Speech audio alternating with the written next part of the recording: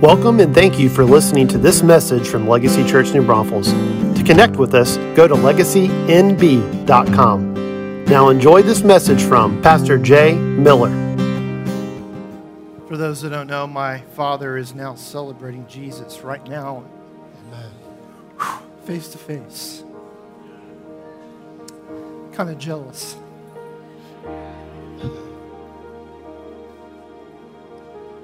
He's now experiencing the fulfillment of what we eat and drink right now. He's a man who knew Jesus, who loved him, who gave his heart to him. And I was just reading, I may read it.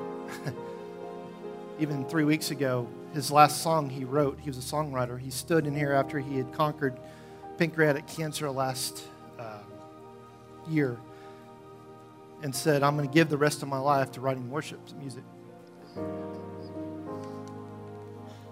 Last song he wrote says, I will finish this race because you're with me.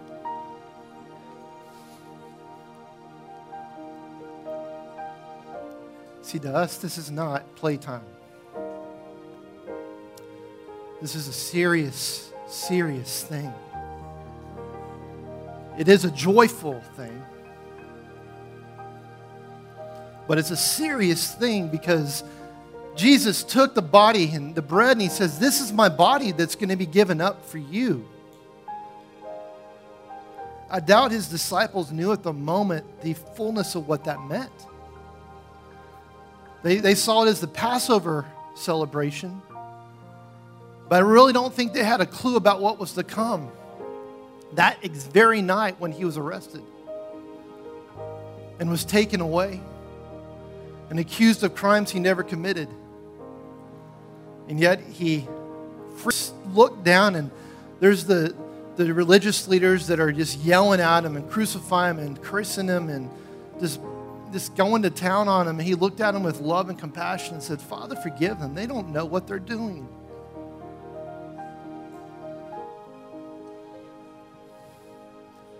We got to learn to forgive.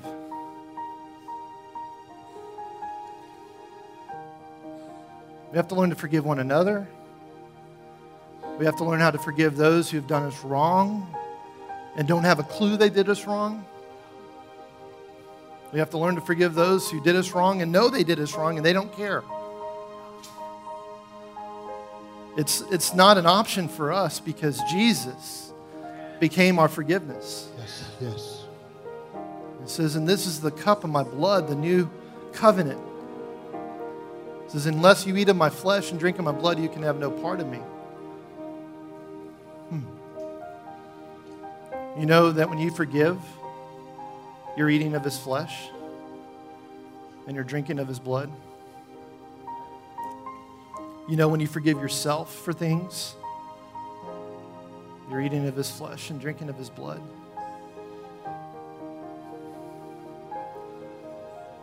Today I celebrate not my father, who was a good earthly father. I celebrate my heavenly Father. And I celebrate that my earthly father is with my heavenly Father. Yes, yes, yes. He knew this, so I can tell you this. My dad didn't save me. He loved me well. He gave so much of himself for me. But only Jesus saved me. That's right. Amen. My dad's not my idol, although he is my hero. I just felt as I came in this morning that it was an opportunity to practice what we teach every day. Seek first the kingdom and his righteousness, and all these things are added to you. I'm telling you right now, what's being added to me is comfort, peace, joy, encouragement. I know I'm going to see my Father face to face one day. No doubt about that. After our son Andrew died 17 years ago, we went through this period after his death where we said the first person we want to see is Andrew and then we'll see Jesus. And then I remember this moment where we both looked each other in the eye and say, no, we got that wrong. First person I want to see is Jesus. I'm going to tell you right now, the first person I want to see when I cross over from this life to that life is Jesus. That's right. But here's my question for you. Will you have that opportunity to do the same thing? Have you been born again? Have you fully given your life over to Him? Have you fully become born again? Have you fully given your heart totally to Him and say, there is no other idol in this world other than Jesus. There's other name I will lift up other than the name of Jesus. There's no other name I have hope in other than the name of Jesus. There's no other name that I live by other than the name of Jesus. Because if you don't know, you have no hope. It says in Thessalonians, we don't grieve like those who have no hope. Right. Because we know who Jesus is. Is your name written in the Lamb's Book of Life? Then celebrate communion today. But if your name is not written, and whether you're here in person or you're watching online right now, do not let this moment pass by. Just 3 weeks ago, my dad was strong and vibrant. And in a matter of 3 weeks, he went home to be with the Lord.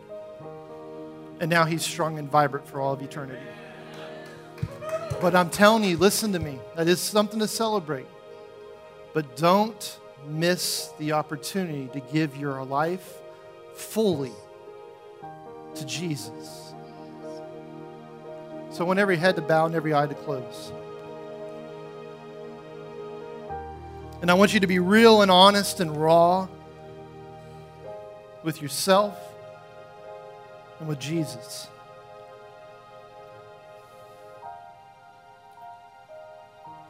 Is there anything in your life that you've held back from Jesus? From giving 100% of it to Him? If there is in this moment, make a determination of your will to let go and fully trust God in every area of your life. For some of you, you're already born again, and that's going to be, you're just giving over a burden, a care. You're giving over somebody who harmed you or hurt you. You're giving over a trauma of the past. You're giving over the fear of tomorrow or what's happening in this country. And you're going to be able to give it over to Him because you know you will die and go to heaven and see Jesus face to face. But while you're on this earth, while you have breath in your lungs, the Lord wants you to live fully and give every part of your heart to Him. And for others, there may be somebody in this room that means you're going to become born again. You're going to stop living life on your terms, making yourself your God, and instead you're going to encounter the love of the Father who gave His Son as a sacrifice to reconcile you back to Himself. And in this moment, you're gaining the eternal life that my Father now enjoys, and that the rest of us look forward to. So every head bowed and every eye closed, but I just want to ask this question. Is there anyone in this room right now, you've never fully given your life to Jesus, but you want to do it right now? Would you just raise your hand? I see you, buddy. Yeah. Come on now. Yeah, I see you, young man. Just that boldness of raising your hand, son. In that moment, you became a son of God. In that moment, you were born again. In that moment, Jesus stood up in heaven and started cheering with the angels because you just gave your life to Him. And from this point to the point you become an old man, serve Him. Know what it means to become a son and a friend of God. I'll celebrate with you. Is there anybody else in the room before I close this out? So together right now, we just celebrate this young man who just gave his life to Christ, and we eat the bread in celebration.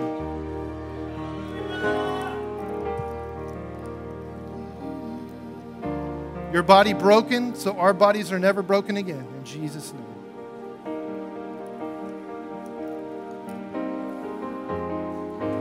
And we drink the cup of forgiveness, the cup of eternal life, the cup that is the blood that runs through our veins by faith. And we say, Lord, come and have your way. Yes, have your way, Lord. We celebrate now this table fellowship where we get to sit at the table you've prepared for us in the presence of our enemies, one of those being death. And you mock death in this victory celebration as we drink the blood.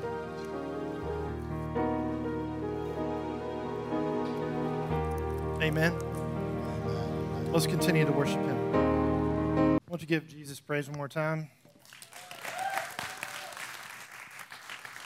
If you have your Bibles with you, which I hope you do, I want you to open up to Ephesians chapter 3.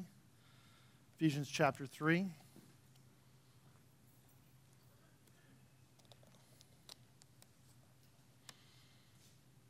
I have what I think will be a short message. I'm not sure.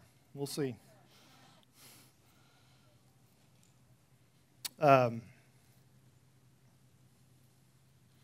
Before I read this, as I've been processing this, there's Bill Johnson, who pastors Bethel Church up in Redding, California, has been a hero in the faith to us for many years.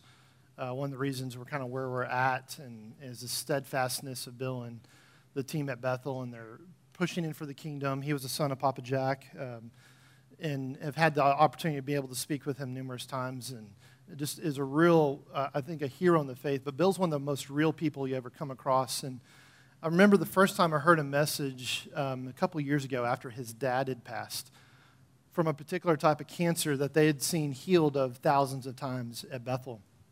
And it was just one of those things. It was this mystery. His dad passes from it, and he preached the message about 3 or 4 days later after his dad had passed. And he talked about this as that we do not build our theology based off of negative experiences. We don't have permission to rewrite our theology according to what we see palely and dimly.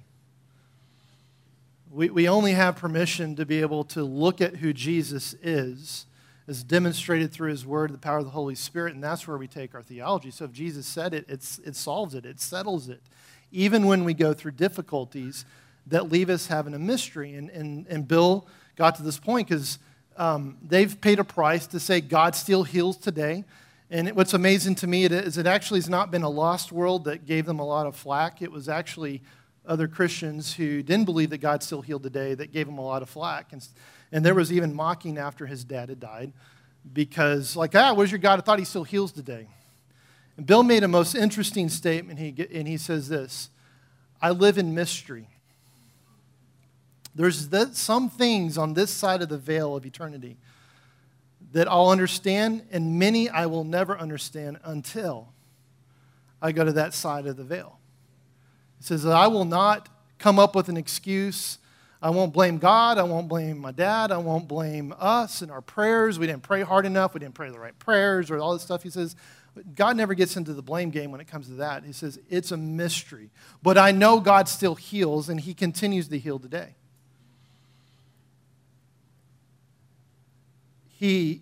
Bill's wife, Benny, passed away just about a month and a half, 2 months ago from cancer.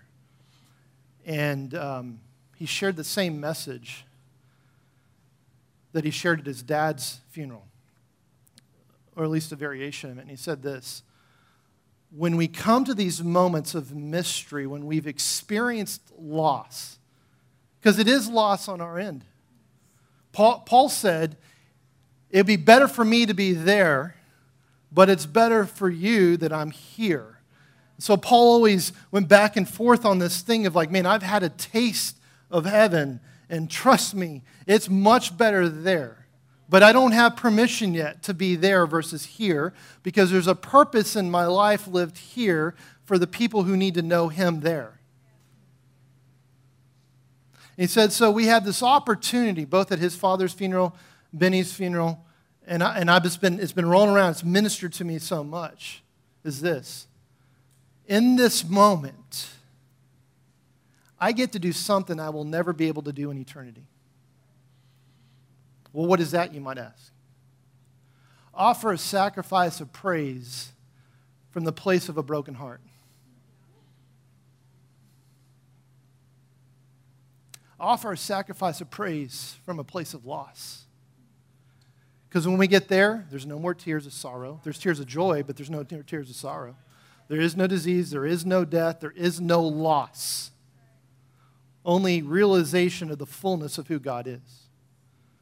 So while we're here on the earth, multiple times through Scripture you say, let all that I am give a sacrifice of praise.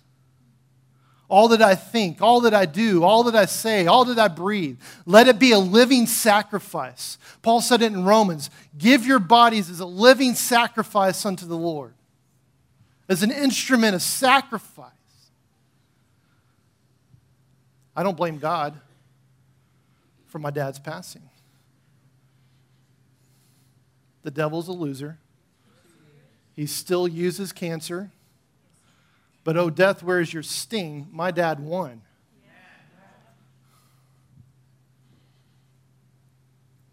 This morning, for me, my prayer to several of my close family and friends was, let this not be about me, even my dad. Don't let it be about emotions. I love you guys. Those that found out before I was able to get something out, your love and your support and your encouragement has been amazing to me. I'm grateful for that. But let me tell you right now, I'm not here to preach the gospel of my dad, Gary Miller. I'm here to preach to you the gospel of Jesus Christ. This morning I offered a sacrifice of praise in the place of loss. And I made a decision of my will to say, God, in this place, I will not move into despair. I will not move into a place of thinking that you're anything less than you really are, because you didn't perform the way I wanted you to perform when we prayed for a miracle. I won't go there. I've seen too much.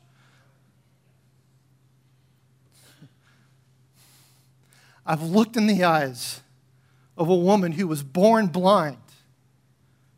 And at 40 years old, in the name of Jesus, I watched as her pupil focused on mine for the first time seeing anything. That's Jesus. I've seen too much. I remember when I was in Thailand and I prayed for somebody who had been born deaf, a woman. And we're just praying. Now, I didn't have faith for it. But I knew what to do, and I said, I knew Jesus is good, and we're praying. This is a big thing. They're deaf. They've been deaf before when they were born. And I prayed, and then I hear the Lord say, whisper in her ear that I love her. So I got up to her ear, and I whispered, God loves you. And then the next moment, she about took my head off, because she did this. Because the first sound she'd ever heard in her life was God loved her. And He healed her. For God so loved the world, He sent His only Son to reconcile a lost and broken world to Himself. It was 3 weeks ago yesterday, my brother and I had gone to the hospital. My dad they were up in San Antonio over at university, because my mom, by the way, praise God, she's 100% cancer-free, by the way, and recovering well. And so Dad has been staying with my brother because they're over at Lackland, and it was real close to the medical center in San Antonio. And Dad started having pain in his abdomen, so we took him in. We got the scan that showed he had massive tumors in his liver. Boom, like this. Quick. And as my brother was driving back to their house, and I was going to the parking garage so I could go over and tell my mom with them, I made this statement. I just got this anger, rage overcame me. And I just started, God, I hate cancer. I hate it. And I hear the Lord go, whoa, whoa, whoa, whoa. One of the kindest rebukes I've ever had. He goes, whoa, whoa, whoa, whoa, whoa. Be careful what motivates your heart. It cannot be your hatred for a disease that causes you to pray. It must be the motivation of my love for you lived out that moves your heart to pray for somebody who's sick. It was a seminal moment in my life. In that moment, I realized I must carefully guard the motivations of my heart in a way I have never done before, because it can become very easy to get caught up in the devastation we see caused by the enemy, and from that place allow what we hate happening to those we love, to a nation we love, to anything you want to put on there. We can allow hate to become the motivation of our heart, and suddenly we will partner with a spirit that's not the spirit of Jesus, but the spirit of this age. And we'll pray the right prayers, and part of our motivation is, I want this person to get well. I want this nation, I hope you're hearing me, to get well. And the Lord goes, go back to John 3:16, son. He goes, did it say, for I so hated sin that I sent my son? And I go, no. Does he hate sin? Why does he hate sin? Because what it does to those he loves. But God doesn't do something motivated by hate. He's moved by love because he is love. He's agape itself. He's perfect love. He's perfect compassion. He's perfect comfort. He's perfect peace. That's why Jesus could hang on a cross, broken and hurting, with the weight of our sin on him, because he became our sin on the cross. And yet the motivation of his heart was the motivation of his Father that said, Father, forgive them. They don't have any clue what they're doing. Motivation of love.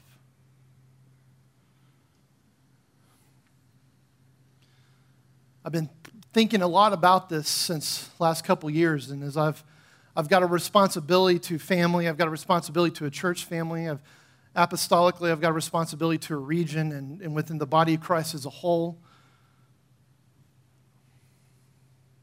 I don't like what I've seen in my nation, what I've seen happen over the last decade, even coming from the body of Christ, has been they so hated what was happening to their country that they marched or voted or shouted out.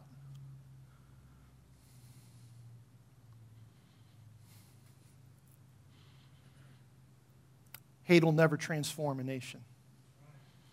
Oh, it will, but it won't transform it for the kingdom. It'll only divide. It'll only tear apart. You say, well, Jay, are you saying it's okay to let the transgender movement go along and educate kids and do all that? No.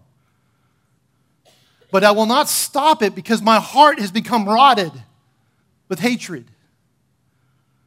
For you Star Wars fans, Anakin fell to the dark side. He loved his wife. He was afraid his wife was going to die. He was afraid that his kid was going to die. And he turned to darkness and hatred to try to prevent it. And a whole galaxy fell. I'm sorry, George Lucas didn't realize he was writing something that was actually kingdom, even though that wasn't his intention. I said that for some of my sons and daughters. And they know it.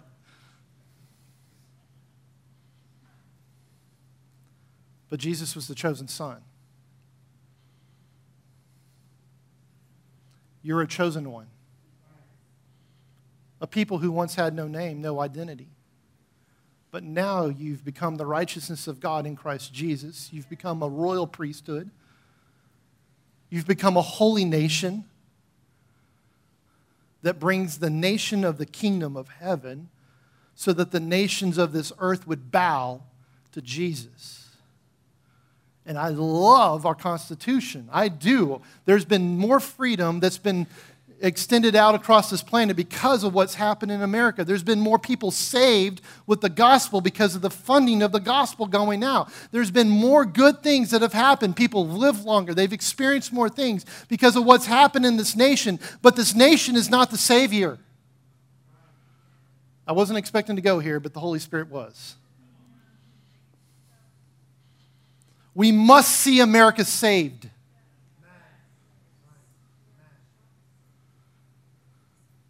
If you're going to vote, vote because you love the Lord and what His heart and His motivation is, not because you hate what you see happening.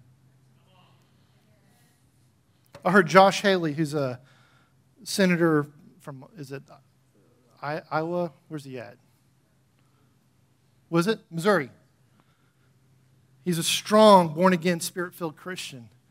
And I heard him say in an interview, he said, somebody wants me to get mad at all the people that are calling me names and this and that. And he says, all I have is compassion and love for them because they know not what they're doing. He says, they don't realize they're actually reaping destruction upon themselves. Why would I get mad at them? Jesus died so they might know the Father.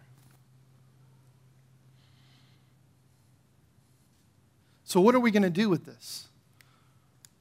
In the place of loss, in the place of mystery, we make a decision that we will not let that rewrite who we are. We will not let that rewrite who the Lord is. We will come into agreement not with things that we don't understand or mystery. We will come into agreement with what we do know, that God is good and He is forever, ever going to be good, and that His purpose and His plan will win out always at the end of time. And in that place, we say, I choose to worship you, Jesus. Not because I'm afraid of what's happening, but I choose to worship you because you're good. Isn't it funny? Even in our worship, even this place, it's been really easy. I'm just going to process raw with you guys. I remember a moment in worship. The Lord says, get flat on your face. I got flat on my face. He says, I told you to do this because I want you to leave everything here that would cause you to worship me because you're hurting. He says, why are you worshiping me? It's because you're good. Why are you worshiping me? Because my life's been bought with a price. And then the worship team moved into that song. There's power in the name. There's healing in the name. I don't want this morning to be some weird, solemn drag of a day. You need to understand something. I'm rejoicing. I am. I know Jesus. What else is there? I know my Father knows Jesus. What else could I hope for? I know my brother and my sister-in-law and my nephew have seen Jesus at work, and they love Him.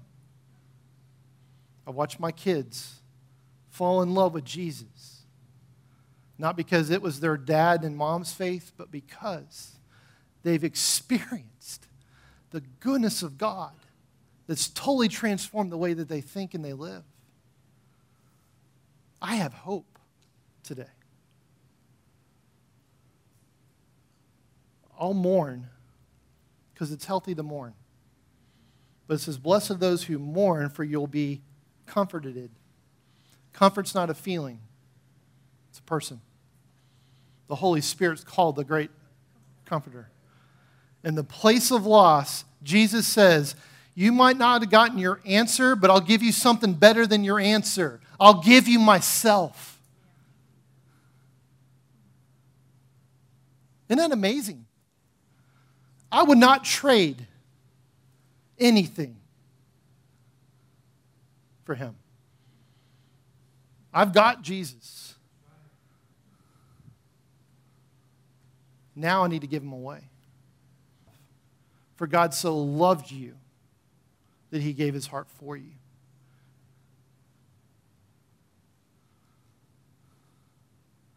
I just feel like this is going to be a moment in our history where we realize what we've stood for many years, which was Matthew 6:33.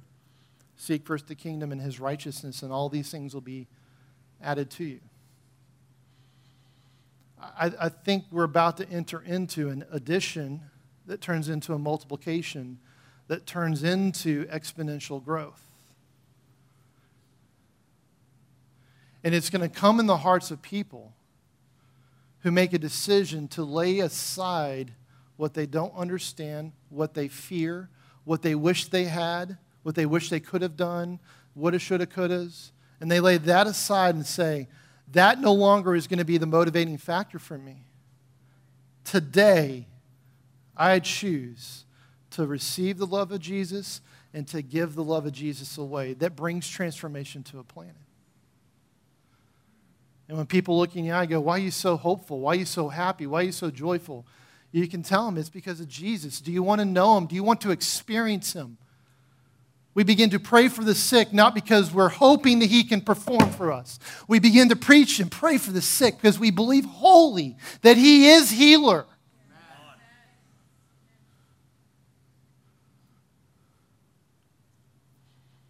We begin to run for office, not because we're trying to fix a broken system or prevent the tide of communism or socialism or progressivism or any other ism. But we run for office because we're bringing the kingdom and the love of God into a place that needs a miracle. You hear what I'm saying? We don't run businesses because we're trying to make a profit. We run businesses, we don't become socialists, but we run businesses that do produce a profit, and at the same time, people are blessed because they come into our proximity and they experience the generosity of our Lord. Do you hear what I'm saying? We don't teach in schools because we're trying to make sure they're not being taught the wrong thing. No, we teach in schools because suddenly I can become Jesus in the flesh that transforms the campus that I'm planted on, because in me is the Spirit of Christ who rose Jesus from the grave. And that tangibly changes the atmosphere.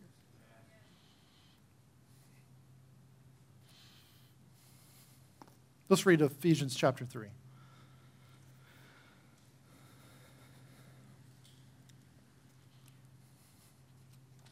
Y'all okay? I know we all got you where we're at. Let's just take a moment. I'll do with you what I do with my kids, because I can just kind of feel some tension in the room. Count of 3. I want you to do this. Well, you did before I counted 3. Okay. It's collectively, we're going to get it. Shake it off. Ready? And the count of 3. 1, 2, 3. Okay. Now we can receive what God's got. It says, for this reason, I, Paul, the prisoner of Christ Jesus, for the sake of the Gentiles, if you indeed have heard of the administration of God's grace, which was given to me for you, that by revelation there was made known to me the mystery. Let me hear you say mystery. As I wrote before, briefly. By referring to this, when you read, you can understand my insight into the mystery of Christ. Let me stop here real quick.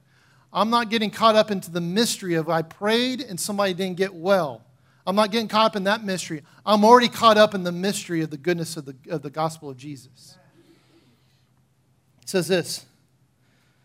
I'll read verse 4 again. By referring to this, when you read, you can understand my insight into the mystery of Christ, which in other generations was not made known to mankind. It has now been revealed to his holy apostles and prophets in the Spirit. To be specific, that the Gentiles are fellow heirs and fellow members of the body and fellow partakers of the promise in Christ Jesus through the gospel, of which I was made a minister according to the gift of God's grace, which was given to me to the working of his power.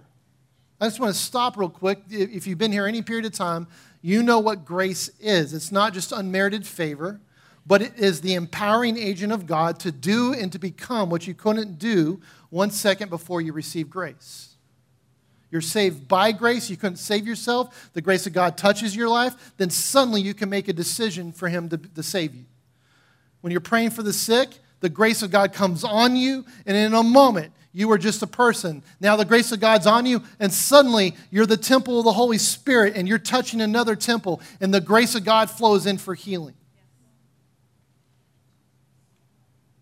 Paul was made a minister. I was made a minister, but let me tell you this. So are you. If you're born again, say I am. You're not exempt from ministry. Our ministries may look different. We may have different emphases. We may have different levels of responsibility, but we are all made the ministers of the gospel of Jesus, and the grace of God comes on you, the working of his power through you. So to be specific, that the Gentiles are fellow heirs, fellow members of the body, fellow partakers of the promise in Christ Jesus through the gospel, of which I was made a minister according to the gift of God's grace, which was given to me according to the working of his power. To me, the very least of all saints. Look at Paul we look at Paul with esteem. He wrote a majority of the New Testament. He's the Apostle Paul. And he goes, no, I was the least of all the saints. Because he maintained a place of humility. He didn't look at his title as something to be bold in, to be something to rejoice in. He knew his name was written in the Lamb's Book of Life, and that's what mattered to him. And from that place of friendship with the Lord, he was able to serve boldly. It says, to me, the very least of all the saints, this grace was given to preach to the Gentiles the unfathomable riches of Christ, and to enlighten all people as to what the plan of the mystery is, which for ages has been hidden in God, who created all things, so that the multifaceted wisdom of God might now be made known through the church. It has nothing to do with this building. It has everything to do with its people. The only way the multifaceted wisdom of God will be made known is through the church. And look where it's going. To the rulers and the authorities in the heavenly places. It's not talking about where he rules. He's talking about the second heaven where the demons rule and come and do stuff. They don't rule. I said that wrong, incorrectly. But they do have influence. It says, this was in accordance with the eternal purpose which he carried out in Christ Jesus our Lord, in whom we have boldness and confident access through him, through faith in him. Let me read that again, verse 11. This was in accordance with the eternal purpose. Let me hear you say eternal purpose. The purpose you carry is not just for 80 to 120 years. It's an eternal purpose. My Father's purpose continues in heaven. All your loved ones who have preceded you in death and faith in heaven, their purpose continues. They're just realizing the eternal purpose in eternity. We have to shift the way we think. This is where our purpose comes from. This was in accordance with the eternal purpose which he carried out in Christ Jesus our Lord, in whom we have boldness and confident access through faith in him. Therefore, I ask you not to become discouraged by my tribulations in your behalf, since they are your glory.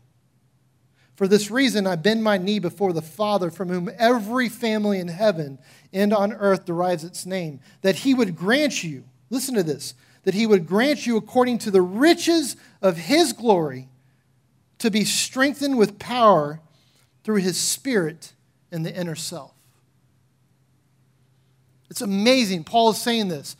You're seeing me suffer now. In Paul's case, he was going through tribulations because he had preached the gospel so that the Ephesians might know, and he got thrown in prison for it. He was stoned in different ways and places. And he's saying, hey, don't get caught up in my tribulations. Don't be discouraged when you see me going through trials or tribulations at all. There's actually a glory in it. What's the glory? The Lord coming and working through him. And more specifically, the Lord coming and working through you and me. I just want to read this again. I don't want us to miss this today. I'm going to go back to verse 8.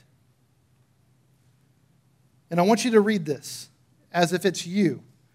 To me, this grace was given to preach to the Gentiles the unfathomable riches of Christ, and to enlighten all people as to what the plan of the mystery is, which for ages has been hidden in God who created all things, so that the multifaceted wisdom of God now might be made known through the church to the rulers and authorities in the heavenly places.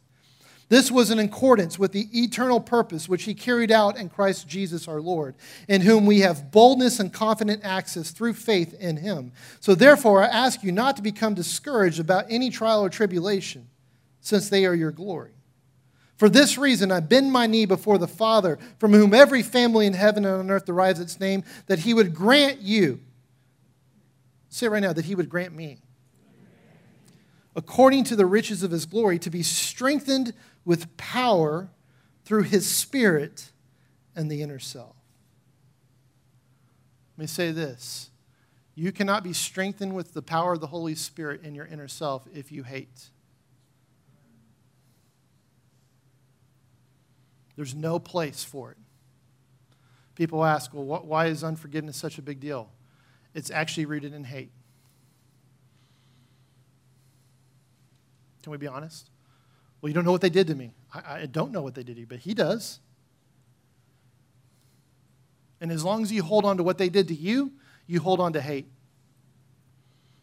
And you cut yourself off from the power of God that would give you peace on your inner self, to actually become the gospel that might save them. And if they choose not to, they choose not to. But don't rejoice when a lost one dies and goes to hell. You hear what I'm saying? Clean up the families. Let's clean up our hearts. Let's stop this bickering, or I don't like the way that person talks or the way they look or this or this. We got to stop that crap now. Instead, we got to say, I have power in my inner self to walk in peace and grace and love people according to the grace of God, not according to my ability to love anybody. And I very well may be speaking to you about you because you hate yourself. I don't want me looking at you in the eyes thinking I'm seeing something. But I'm just telling you, you got to love yourself too as the Lord loves you. Amen? Let's get real. Because look what it says, verse 16. That he would grant you according to the riches of his glory to be strengthened with power through his Spirit in the inner self, so that Christ may dwell in your hearts through faith, and that you, being rooted and grounded in love, may be able to comprehend with all the saints what is the width, the length, the height, and the depth, to know the love of Christ which surpasses knowledge, that you might be filled. Let me hear you say that I might be filled. What does filled mean? Fullness. Overflowing fullness. Let me ask you, is 99% of a cup full? No. Don't satisfy it for 99%.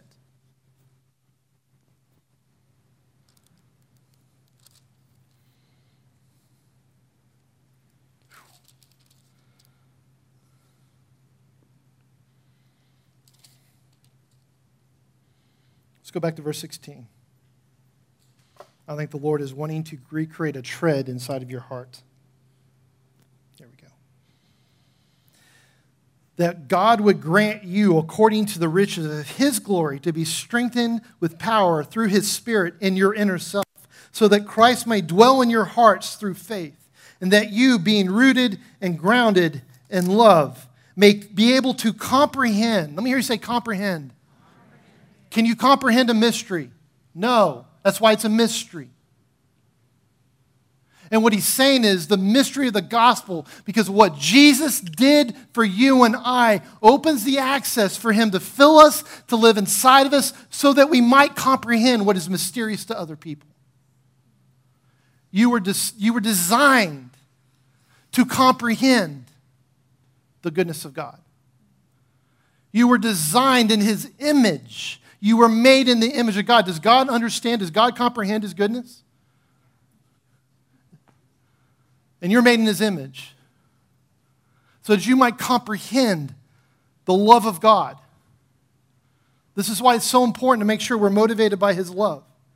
That you may be able to comprehend with all the saints what's the width, length, height, and depth, to know the love of Christ which surpasses knowledge. This word know is experiential knowledge. It's epikenosis. It means that when I know Kelly's heart, inside and out, I know her. I've experienced her love. I've experienced, we know each other. There's a part of it sometimes I don't know where I end and she begins. Like there's this part, when you've been married a long time. And it goes beyond that. That you might know, experience the love of God that's within you. Look what it says. That surpasses knowledge. That word knowledge is different than epikenosis. This is knowledge that's just facts and figures. There's a lot of people who can describe what Jesus might have looked like. There's a lot of people that say, well, he was a good man. He did good things. He loved the poor. There's lots of people who are lost and going down to hell who could tell you some of the good things that Jesus did, but they have never experienced that goodness inside themselves. They just have factual knowledge. There's been religious people who have stood in a pulpit and preached the facts and figures of God who never experienced His goodness. See, it's not the knowledge that God is good, a fact, that transforms you. It's when you experience it, you embrace it, the fullness of it fills you. That's when transformation happens. That's when comprehension begins. Some people, I just can't understand the mind of God, and nobody can understand the mind of God. Well, according to an old covenant, that was true. But in Corinthians it says, but you have the mind of Christ. The mind of Christ understands itself. I want us to zero in on this thing so we can shift gears within ourselves. Do you hear what I'm saying? Because there's a lost world that has never experienced the goodness of God that led to transformation. I believe we will see our nation turned around. I don't think this is the end. But for what purpose? For the advancement of the kingdom of God, not the advancement of the American dream. Or a political party, or a political figure.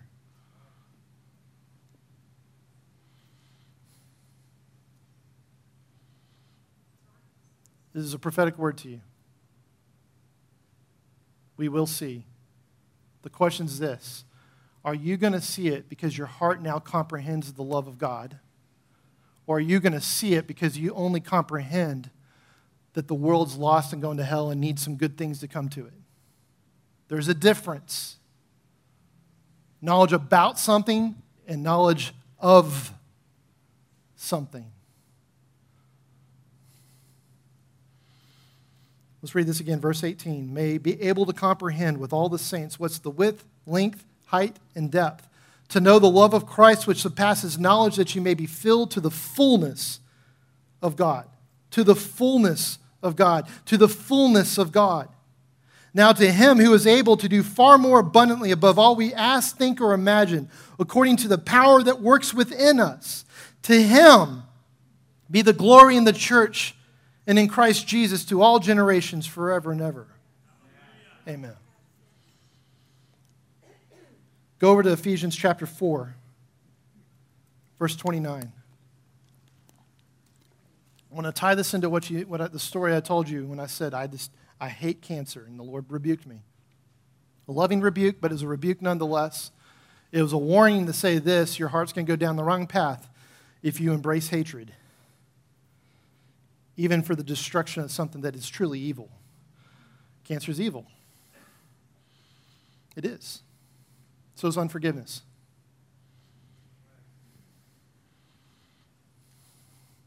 Hello? Let's stop coming up with our lists that are acceptable to carry and things that are not acceptable to carry. It all creates separation between us and God. Verse 29. Ephesians 4, verse 29. Let no unwholesome word come out of your mouth, but if there's any good word for edification according to the need of the moment, listen to what it says, so that it will give grace to those that hear it. Let no unwholesome talk. You can rightfully use that saying, don't stop dropping F-bombs. That would be cursing. Like that's true. But let me tell you right now, when you begin to come into agreement with something that's not true about God and it exits your mouth, that's unwholesome talk. For example, I hate cancer, and that motivation was an unwholesome word that would destroy and rot my heart. Instead of saying, I love my father, and I hate what's happening to him, so from the love of God, I'm going to release something that can destroy what's evil. Do you see the difference, the uniqueness in it? Let no unwholesome word come out of your mouth, but if there's any good word, let me hear you say good word. For edification, let me hear you say edification. We use this for prophecy a whole lot when we talk about edify, build up, encourage. What's going to build somebody, not just a encouraging word that has nothing to do with Jesus.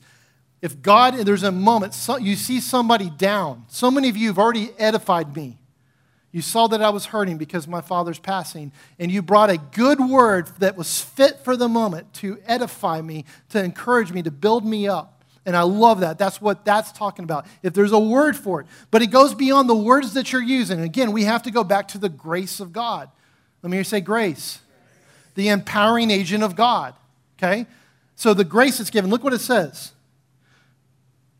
Let no unwholesome word come out of your mouth, but if there's any good word for edification according to the need of the moment, say that so that it will give grace to those who hear it.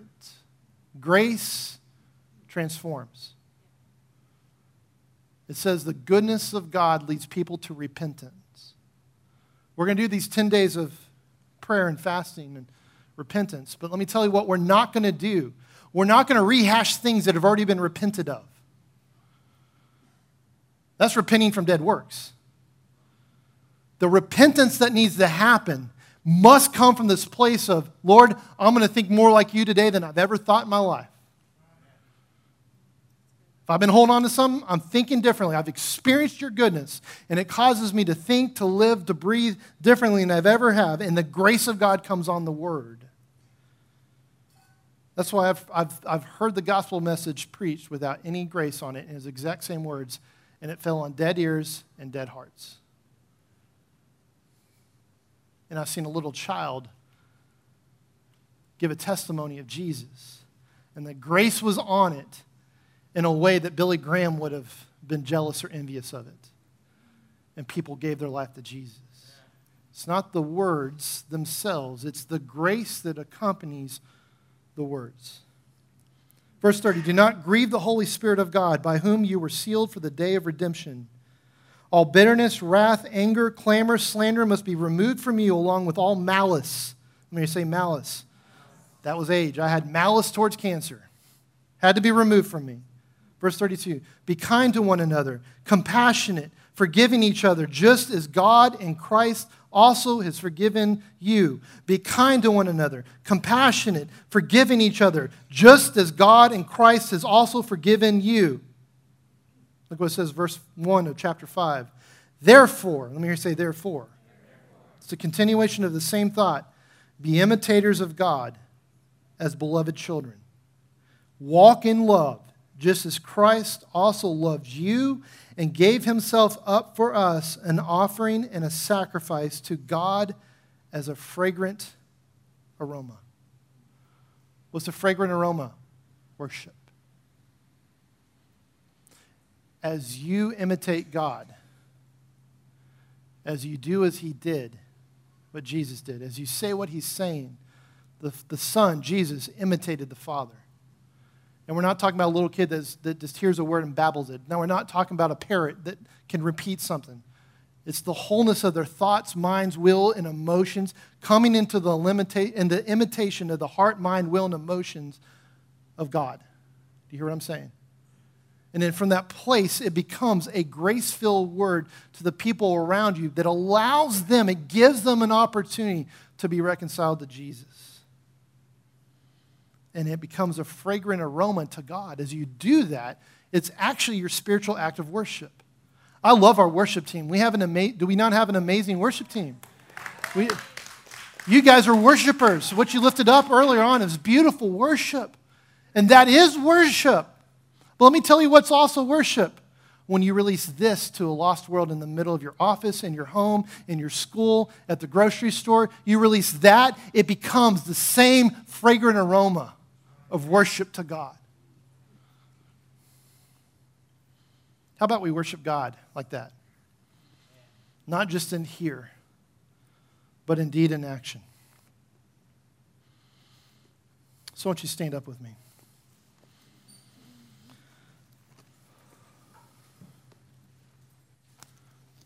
It's kind of short. Could have gone longer. Before I pray, for those who are signed up for the School for Kingdom Advancement, we will meet at 5 today, but I'm going to do an abbreviated today. I think I only got 2 hours in me versus the full 4, but we will be here in the sanctuary. So just for those that have already registered, you guys can come be here. So let's pray. Ask the Holy Spirit this. Holy Spirit, what are you saying to me today?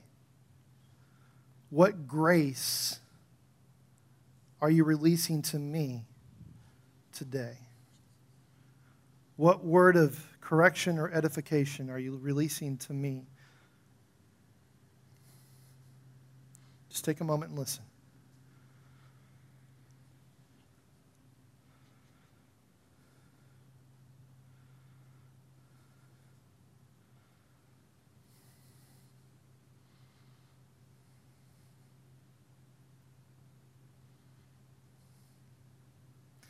If you brought something to mind that you need to repent of, just do it right now. The quiet of your heart, right where you're at. Make it an act of worship. Even your repentance becomes worship. If he gave you a word of encouragement, you're doing great, you're doing well, turn that right back into a praise.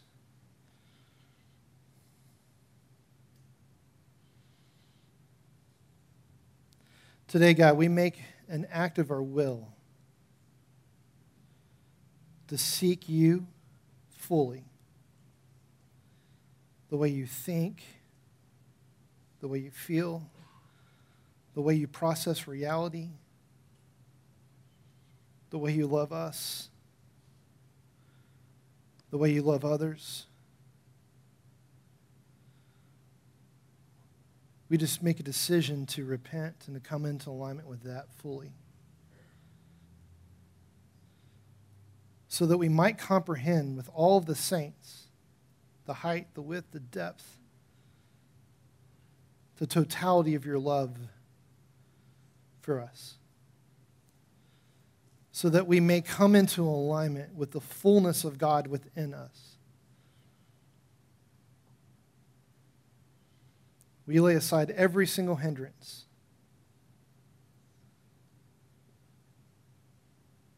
Now come, Holy Spirit, and fill us fresh. I just release hope. I speak a word of encouragement to everyone who can hear my voice right now. Jesus is good. He loves you.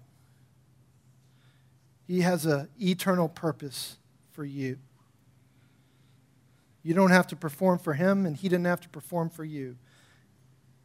Every good thing he does is the overflow of who he is and the overflow of his love towards you. Now, in the name of Jesus, I charge you with the same thing. May everything you do, everything you think, everything you say be from the overflow of the love that the Father has for you, so that the world around you can experience, can know the love of the Lord that leads to repentance, that leads to transformation. And we know, Lord, even as we offer this up, you will do infinitely more than we can ask, think, or imagine according to the riches of your glory in Christ Jesus. So I bless everyone present right now with the grace of God, with the grace that, Lord Jesus, you've given me as a father, as an apostle, as a pastor. I just release right now and impart the grace to everyone in this room now, everyone listening. Now run with the grace and run your race. And I declare this in Jesus' name. Amen. Will somebody give him a shout of praise one more time? Come on. Thank you so much for joining us as we seek first after God's kingdom and release it to transform lives and cities. If you would like more information about how to grow in the kingdom or connect with Legacy, go to our website, www.legacynb.com.